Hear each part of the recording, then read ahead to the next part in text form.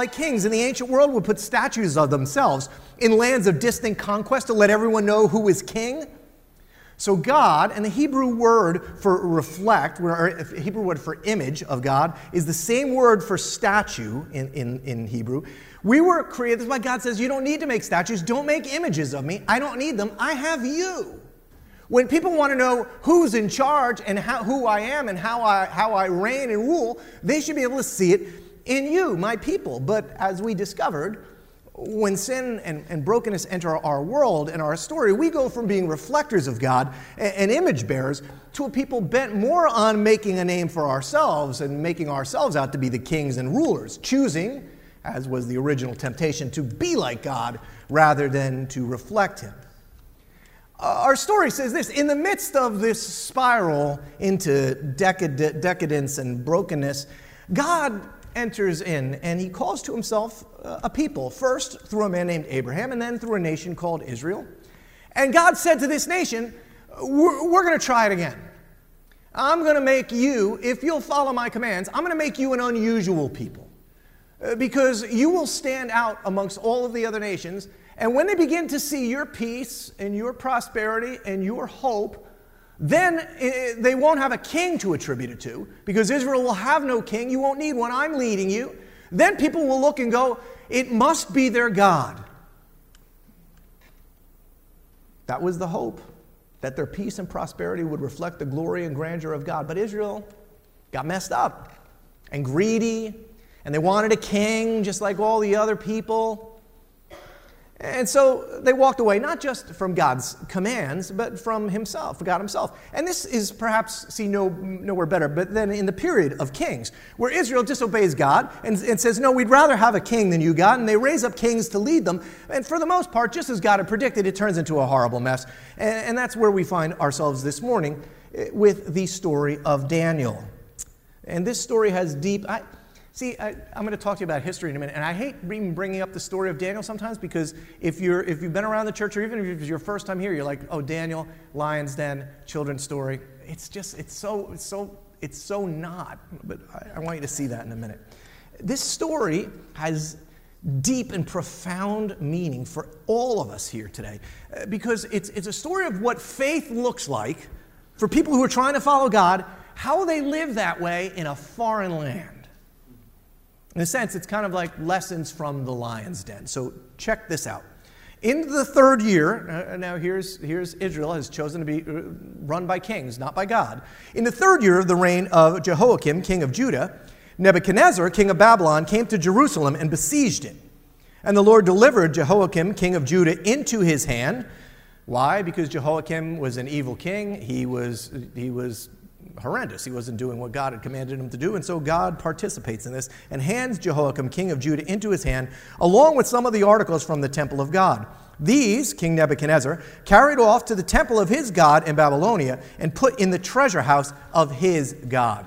Quick history lesson for you, which I think is absolutely fascinating. Babylon is the most famous city from ancient Mesopotamia, whose ruins lie in modern-day Iraq, about 59 miles outside of Baghdad. Now, King Nebuchadnezzar was Babylon, and Babylon was a gigantic empire, was Babylon's most famous and ruthless ruler. He is, for some Iraqis, the George Washington, in a sense, of their country. So much so, and here's where this is interesting, that our old friend Saddam Hussein, that most of us heard of over the last bunch of years, Saddam Hussein fancied himself a modern-day Nebuchadnezzar. He believed it was his job to restore the glory of ancient Babylon. And so he would try to get the people to see that he was the modern-day equivalent of this ancient king.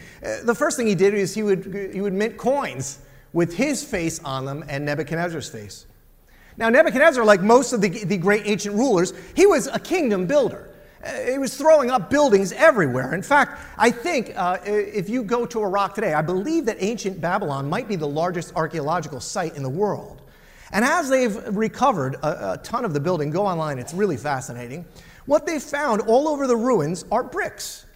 Thousands and thousands and thousands of bricks, all of which have stamped onto them something about Nebuchadnezzar, his rule, his reign, and his family. Because Nebuchadnezzar wanted everyone to know who was in charge, and he was going to do it by force, by power, and by bricks. Now, Saddam Hussein comes along 2,500 years later, and using the same script on the bricks, he writes in the era of President Saddam, he's rebuilding the walls of Babylon. In the era of President Saddam Hussein, the president of Iraq, God preserve him, who rebuilt Babylon as a protector of the great Iraq and the builder of civilization. Now, you might be going, well, that's great. I didn't come for a history lesson. Why are you telling me this? One is because I want to give you some context for this. But the second is because I want you to understand that what we're discussing here is not a childish story. I know that, you saw the Daniel and Lion King movie when you were a kid. I know there was a VeggieTales thing about this. Shad, I don't remember their names. Well, you know their full names, but they had short. But anyway, I want you to understand that this is a historically documented story. It really happened. In fact, it's kind of still a modern day thing. Now, this is when Babylon, who was conquering all these kingdoms, when they would conquer these kingdoms, they had this brilliant plan about how to expand their empire. This is what they would do. Jump into the story. The king ordered Ashpenaz, chief of his court officials, to bring into the king's service some of the Israelites from the royal family and the nobility. So they would go into a town, and they would go and get certain people to bring back into Babylon. Let's look at who they got here. They would go in and they would get young men without any physical defect, handsome, showing aptitude for every kind of learning, well-informed, quick to understand. I mean, they were looking for the young John Eismans of their day, is what I reflected on it myself, to bring people just like me. Actually, I would have been left behind. You don't need to email me. I know, I would have been left behind. But they bring all of the good-looking, influential, wealthy, strong, healthy, prosperous people into Babylon. Instead of killing them, stringing them up, making everybody afraid, they had a different agenda and a different plan. Here's what they would do. This was Ashpenaz's job. He was to teach them the language and the literature of the Babylonians. The king assigned all of these handsome men captured a daily amount of food and wine from the king's table. And they were to be trained for 3 years. And after that, they were proudly, for most of them, entered into the service of the king. So they would take the best and the brightest and the beautiful, and they would deeply immerse them into the culture of Babylon. Thereby, very slowly, incrementally, week after week, month after month, meal after meal, year after year, start to weed out of the people their stories, their cultures, and replace them with Babylonian thought and Babylonian culture. In other words, what Nebuchadnezzar realized is we could strip away the uniqueness of this people and make them just like everyone else. Now, most people who were put into this program would have loved it. You're one of the young, rich elites, maybe the son of royalty, and your nation just got conquered. You're thinking you're going to get your head cut off. But instead, you are trotted back to Babylon, and you are given the king's wine, the king's food, and put into a cushy king's job. Babylon actually would take some of these people, and almost like we get an inoculation, they would take some of these folks and send them back to their country. And so that these influencers begin to influence Babylonian thought out into their existing cultures. Back to the story. Among those who were chosen to do this from Judah were Daniel, Hananiah, Mishael, and Azariah. The chief official gave them new names. To Daniel, the name Belshazzar. To Hananiah, Shadrach. To Mishael, Meshach. And to Azariah, Abednego. This is so cool in a sense. It's so fascinating because the indoctrination begins almost immediately. Gentlemen, welcome to Babylon. You shall no longer be Daniel. You shall be Belshazzar.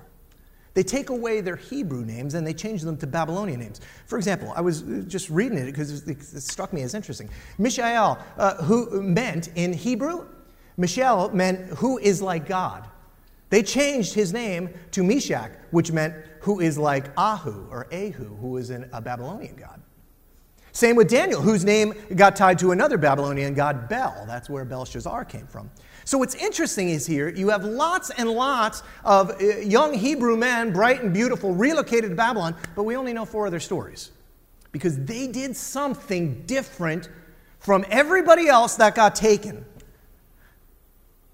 Something they realized that I think you and I need to. That once they changed their names, and they put on different robes, and they cut their hair,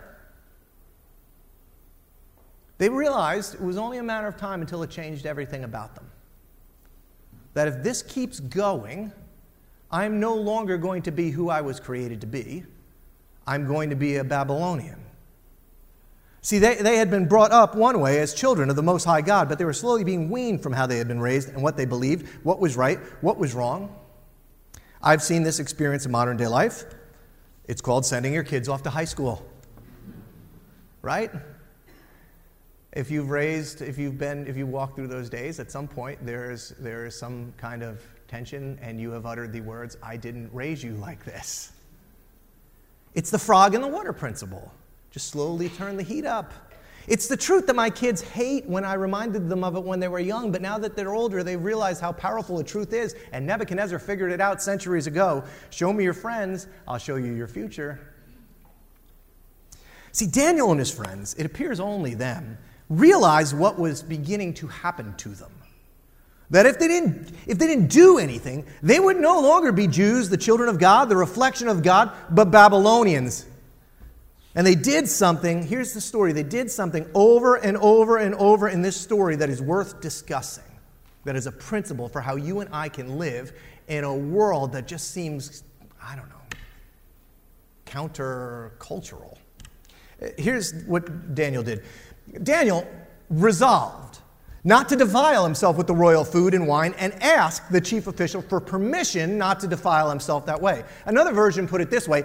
Daniel made up his mind.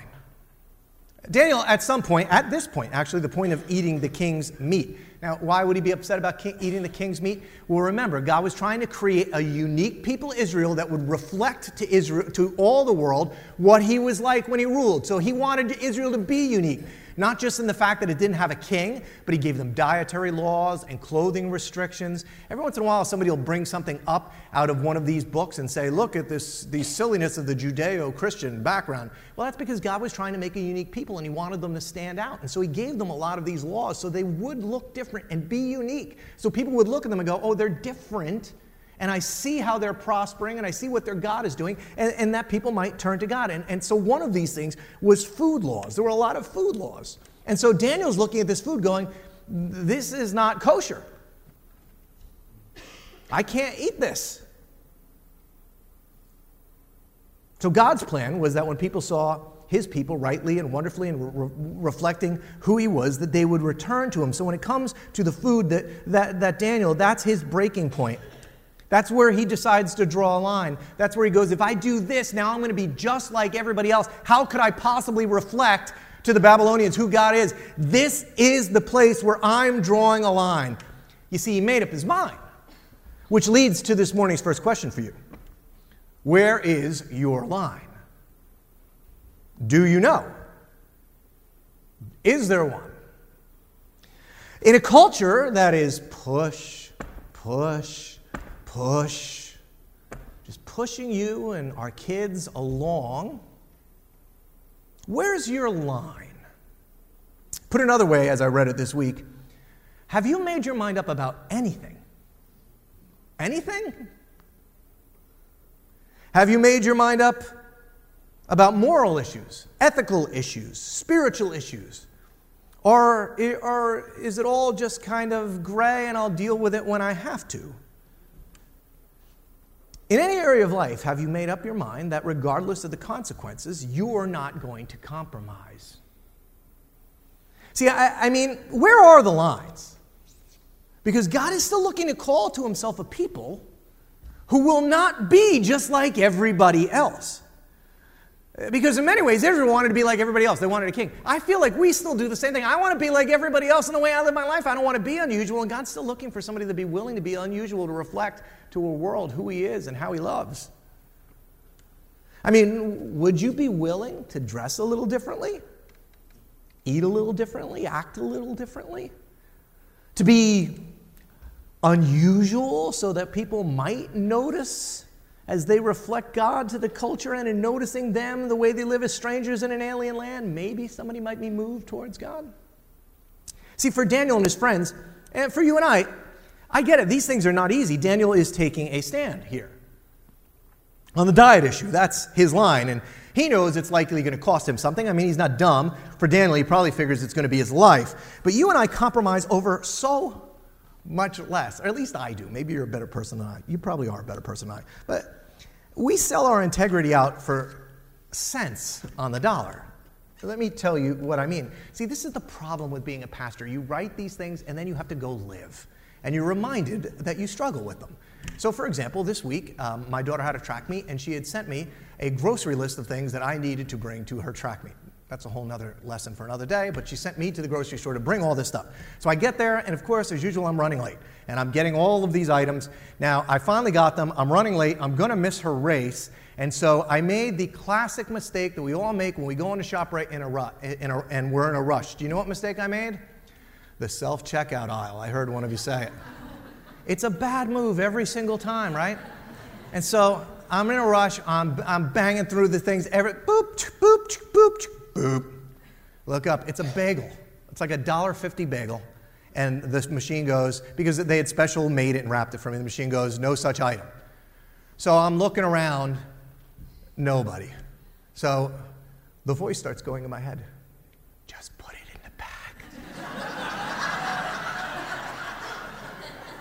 Right? Like, have you heard that voice? Right? And like all the justification, well, it's their fault. They didn't put a price on it. It's only $1.50. They made more than that already on me, so they really still would be up. And so I start walking around. I'm trying to find somebody. Nobody will help me. Everybody I ask, I'm like, I can't get this to scan. Oh, yeah, you just got to scan it. Okay, thank you for your wisdom. Sorry, it doesn't scan, you know. And the voice is just going, you're going to miss the race. You're an idiot. It's $1. Just leave $1 on the counter and walk out. You're going to miss the race. And so finally, this woman comes by, and I said, hey, could you really help me? I can't get this to scan. She goes, we just need to run it over the thing. I said, I know. It doesn't scan. And so she came, and she found a code and all the rest. And so here's my story. In that moment, my integrity, I was willing to give up my integrity for $1.50. I was selling it for $1.50. But it gets worse, because I am who I am.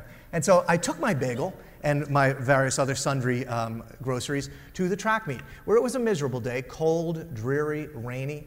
You should be paid to go to a track meet like this, not to have to go into a track meet like this. Who pays to go into something like this?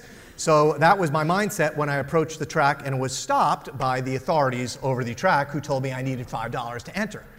Well, I didn't have $5. I didn't have any cash. I offered them a bagel. They weren't interested in the compromise position. And so I said to the woman at the gate, I explained my situation, and you feel like such a loser. I'm like, I don't have $5. I can't get on. I'm going to miss my kid's race, the bagel, the whole thing. She goes, just go. I said, no, I don't want to do that. I'll give you the $5. My wife's coming. She'll have money, and then I'll come back and pay you. And she goes, all right, that's great. I said, well, you want me to leave you my driver's license so you'll be sure I come back, right?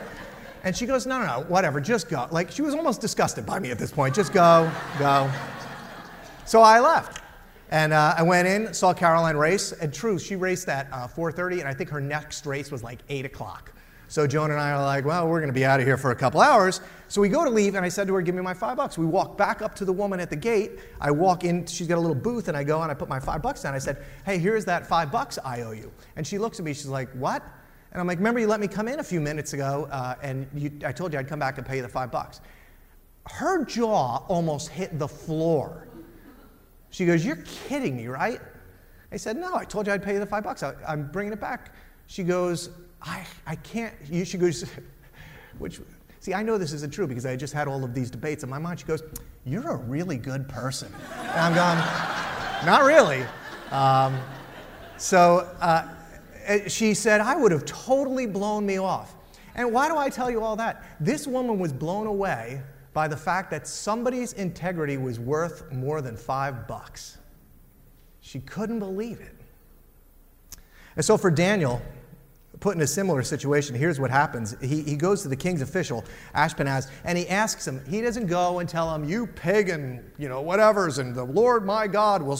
That's not what he does. He goes because he understands the situation. He understands that they're likely just following their cultural norms. They're not followers of the one true God. And so he goes to him and he asks permission. He says, look, would it be okay if my friends and I didn't eat the king's dime?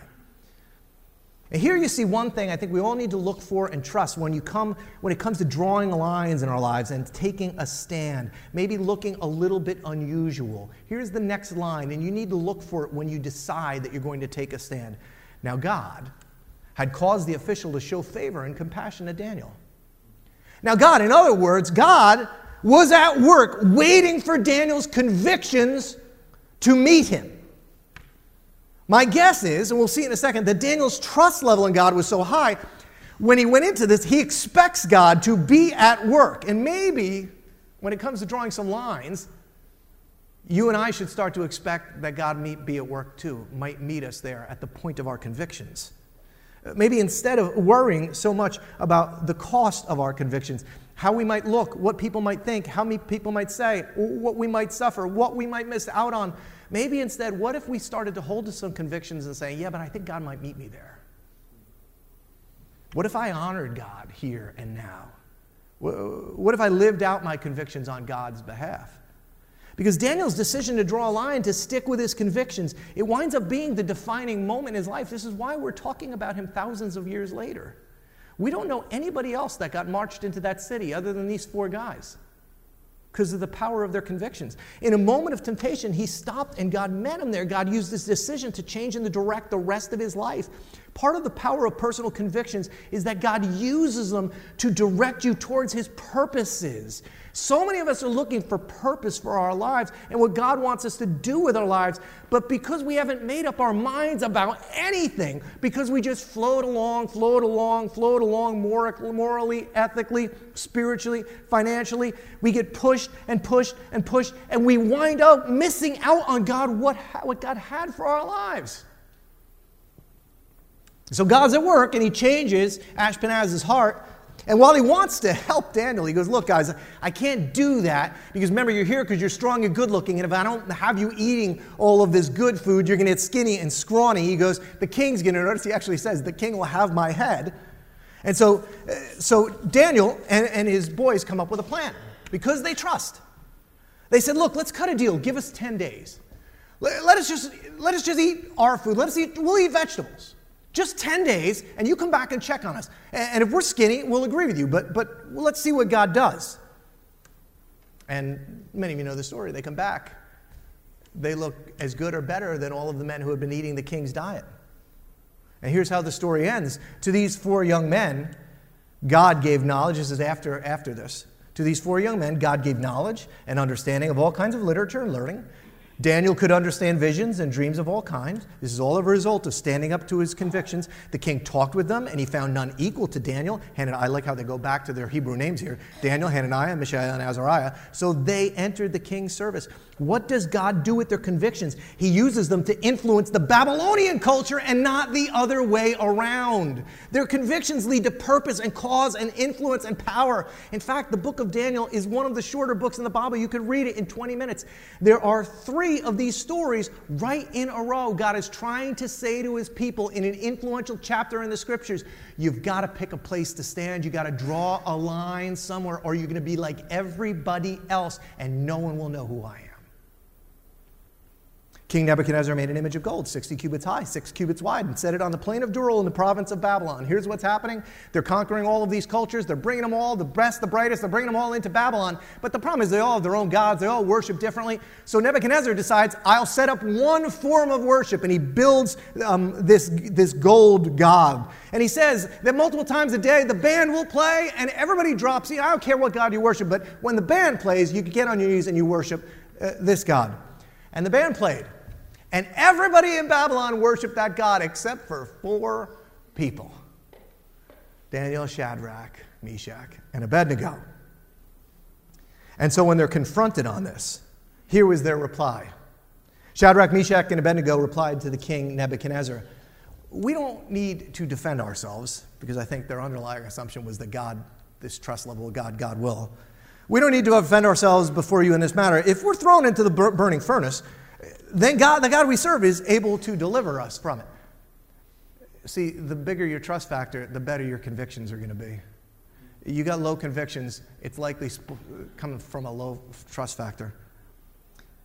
Our God is able to deliver us from it, and he'll deliver us from your majesty's hand. But now catch this, because this is a huge point. You're not going to find this from a lot of religious broadcasting, but you need to understand this. Here's what they go on. They go, but even if he does not work, we want you to know, your majesty, we're not going to serve your gods or worship the image of gold that you've set up. In other words, we don't just serve God if or when he comes through for us, if and when it might cost us. If having convictions costs us something, then so be it. Even if God doesn't come through for us, my conviction holds, because it's not all gray. Even if I give money, but I don't get the promotion. Even if I go on the missions trip, but I don't get extra vacation time. Even if I stay home from spring break and I never meet the guy, it still doesn't matter. I trust God. Well, Nebuchadnezzar was furious with Shadrach, Meshach, and Abednego, and his attitude changed towards them. He ordered the furnace heated 7 times hotter than usual, commanded some of the strongest soldiers in his army to tie them up and throw them into the burning flames. His attitude changed towards them. Many of you have experienced that when you have tried to stand up with some conviction. Maybe you know this story too. Maybe drawing a line, saying no, holding to a conviction, not going alone, staying home, not cutting the corner. Maybe you felt an attitude change from a partner, a boss, a friend. Maybe it cost you something, a seat at the lunch table, an office in the corner, a relationship you had hopes for. Because here's the story, and the Bible doesn't shy away from this. The story of Daniel does not shy away from it. Convictions come with a cost.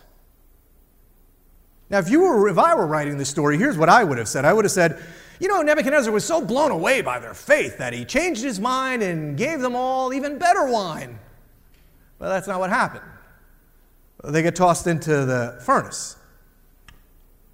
And it was in that furnace where God showed up. King Nebuchadnezzar yells to them, hey, didn't we throw 3 guys in there? And they said, yeah, we put 3 in there. And then he leaped to his feet in amazement and he said, I see 4 men walking around in the fire, unbound and unharmed, and the 4th looks like the son of the gods. Most theologians concur that it's a pre-incarnate Jesus. See, I love when God shows up pre-furnace, right? Like if you think this through, right? Shadrach, Meshach, and Abednego, they wanted to be saved from the furnace, not in the furnace. They hoped to be delivered from God before the furnace, not in the furnace. Sometimes God delivers people from the furnace. He did in chapter 1. And sometimes God delivers people in the furnace. Because the convictions where full devotion can lead you, those places are scary and dangerous and painful, and maybe in the end, it's just where Jesus turns out to be.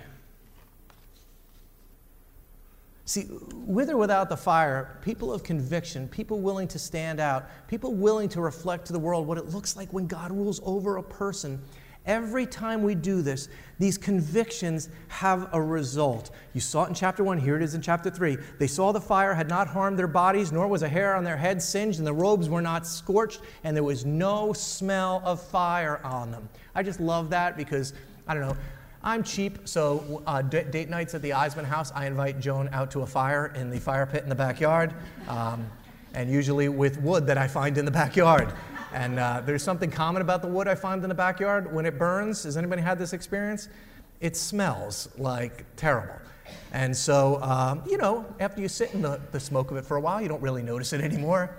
But when I come in the house, invariably Caroline goes, you stink. And so I just love the concept. They came out of the fire, and they didn't smell like smoke, like compromise, like Babylonians. They still smelt like the children of God. You see, it happened one last time. I don't have time to go into all the details, but you've heard of Daniel and the lion's den story. It's just the third retelling of the same thing. Daniel was told to stop praying to his God, but Daniel couldn't do it. And he didn't make a big scene for himself. He just minded his own business and kept praying. But eventually, the king was trapped into doing the same thing to Daniel. And so the king gave the order, and they brought Daniel to throw him into the lion's den. And the king, who actually had a soft spot for Daniel and believed in his God, said, "May your God, whom you serve continually," there's the trust factor, "may he rescue you." And so after a night of restless sleep, the king shows back up in the morning, and when he came near the den, he called to Daniel in an anguished voice, "Daniel, servant of the living God, has your God, whom you serve continually, been able to rescue from the lions?" "My God sent his angel, and he shut the mouths of the lions. They haven't hurt me because I was found innocent in his sight. Nor have I ever done any wrong before you, your majesty." The king was overjoyed and gave orders to lift Daniel out of the lions. And when Daniel was lifted from the dead, no wound was found on him. He didn't smell because he had trusted in God. And the same result, you see it here. I didn't read it to you in the second story, but it's almost the exact same result. At the king's command, the men who had falsely accused Daniel were brought in and thrown into the lion's den, along with their wives and children. See, grace hadn't really taken hold yet as followers of Christ and as a follower of God in the king's heart. Before they reached the floor of the den, the lions overpowered them and crushed all their bones. And then King Darius wrote to all the nations and people of every language in all the earth, "May you prosper greatly, because I've issued a decree that in every part of the kingdom people must fear and reverence the God of Daniel, for he is the living God and he endures forever. His kingdom won't be destroyed. His dominion will never end. He rescues, he saves, performs signs and wonders in the heavens and on the earth. He rescued Daniel from the power of the lion's den, so Daniel prospered." Have you made up your mind about anything? It's the same story over and over and over, and this is why it's such an influential couple of chapters. How do people who want to follow God thrive in Babylon? They make up their mind. They have conviction. Now, this might seem a little old-fashioned to you, and in fact, I know it is old-fashioned. Convictions, for the most part, have gone by the wayside in our culture. Things that we were once certain about, we're now fairly ambiguous about, and you and I feel this. You and I were built for certainty. So when I study things, I start looking into them, right? And I'm like, well, this is really interesting, the power of convictions. I see it in Daniel's life, so I started Googling it. There's a ton of psychological studies out there. I can't share them all with you, but I'll just give you two things. Number one, your brain was built for certainty. And so when you're certain about certain things, it provides a standard. And when things brush up against your certainty, chemicals are released in your brain that give you a sense of calm and peace and joy. The converse, when everything's ambiguous and gray and uncertainty abounds, anxiety goes through the roof. So now researchers, secular researchers, are discovering the power of personal convictions. I think one of the reasons our kids are struggling with such anxiety is that their generation, and ours, because we led them this way, have given up on the power of conviction. We've let so many of our convictions go, and we've passed on so few. One study, again, secular study, this week looked at the power of convictions in people's lives. Here was what they found. These results, over all this study, suggest religious convictions provide a framework for understanding and acting within one's environment, Babylon, thereby acting as a buffer against anxiety and minimizing the experience of error. Gee, imagine that. If we would live a little bit more like Shadrach, Meshach, and Abednego, if we would draw some lines, we'd make some absolutes, maybe we'd stop making a mess of our lives, screwing up, falling into error. Maybe we could lose some of the anxiety and find some peace. The psalmist figured it out a long time ago when he said, "The integrity of the upright guides them, but the unfaithful are destroyed by their duplicity." So what have you made your mind up about? Here's what I'm going to encourage you. I'm going to encourage you to go home and make up a little action plan about it. Emmitt Smith, the old Cowboy running back, had a good line. I tell it to my kids. He wrote, "Goals are meaningless. Goals are nothing until you write them down." What have you made your mind up about? Did you write it anywhere? Or are you just going to figure it out? I'll figure it out when the time comes. I'll figure it out. Like, I might go down to the hotel bar. Nothing's going to happen. I might buy her a drink. Where's the line? Like, You just going to figure it out on the way? I've done that a few times. And not in the hotel bar, lest you worry. But trying to save my job up here. And my marriage. Figuring it out on the way is a really bad plan. I don't have time to get into a lot of things on convictions, but let me give you this about convictions. Draw some up. Write down a few of them. Here's the deal about convictions. You have to understand them and internalize them from the positive side and not the negative, because when you come up with negative convictions, you become a jerk. Just putting it out there. You want positive convictions. I believe this. Right? So if you think about Daniel, right? He doesn't go out in the streets and protest about what pagans they are. He goes and says, hey, would you mind if I just tried because this is my faith? So I'll give you a couple of things to consider. The band can come up. This makes no sense unless you are convicted of the truth of the resurrection of Jesus. Be convicted that Jesus lived and died and rose again. I gave you all the reasons for that a couple weeks ago on Easter Sunday. Go back and look at it. Get yourself convicted and convinced that he is who he said he is, that you're loved, valued, saved, you're going to live forever, and you can trust what he says. Then start to get some convictions. I'm convicted that God so loved the world that he gave his only son. And so maybe I should love the world too. Maybe I should care about somebody else other than me. Maybe the least of these should matter in my house. Draw some lines. Write them out. Share them with your spouse. I am convicted that everything I have is on loan. It's not mine. It's all God's, and how I steward it in this world, especially if I were to steward it unusually, might reflect the image and glory and care and love of God. Draw some financial lines for yourself. I'm convicted that my body is not my own. It's been bought with a price, and therefore I must honor God with my body. You got to figure this out before you wind up in the hotel bar or in the back seat of the car. What are you convicted of there? Draw some lines. Write them down. Share them with somebody. I thought about this one today. When Joan and I got married, we were both convicted that marriage matters because it reflects the love that God has for his people. See, people should be able to look at a husband and wife and go, man, look at their relationship. They're followers of that God, and that's how God loves his people. See, when we got married, you know what we were convicted of? That we weren't going to get divorced. That's a good conviction, but it doesn't really say anything about staying in love. Maybe we need to rethink our convictions and start putting them on the positive instead of the negative. I am convicted that my spouse has been a gift from God, and I'm to figure out a way to make this marriage right and work and good, so that when people look at it, they go, look at the way they love one another. I'm convinced my children are a gift from the Lord. I've got to prioritize them over a lot, over money and power and success and position and career and prestige. I know you know it. I know you believe it. See, here's the thing about beliefs. I believe George Washington lived, but it has no impact on the way I live my life. I believe Jesus Christ lived, died, and was resurrected, and so it has to have some impact on how I live my life, how I raise my kids. Again, without relationships, convictions can slip into commandments and legalism. So be convicted that God loves you so deeply and recklessly that you prioritize your relationship with him. Draw some lines. Get up a few minutes earlier. Don't miss church when it rains. Great job today, people. Way to go. But it matters.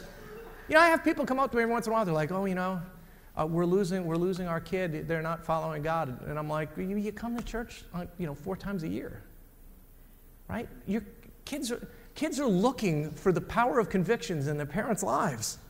Get in a small group. Serve somewhere. I just gave you an opportunity this morning. The world today, just like in Daniel's day, is looking for some certainty.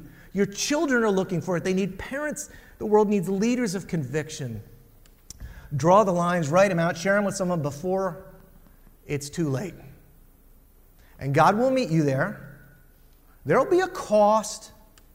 But don't forget the but God factor. Trust him that he might be in the fire, but you'll emerge. You'll smell good. And your kids and your boss and your friends in our towns might begin to see just a little bit what it looks like when someone honors God with convictions.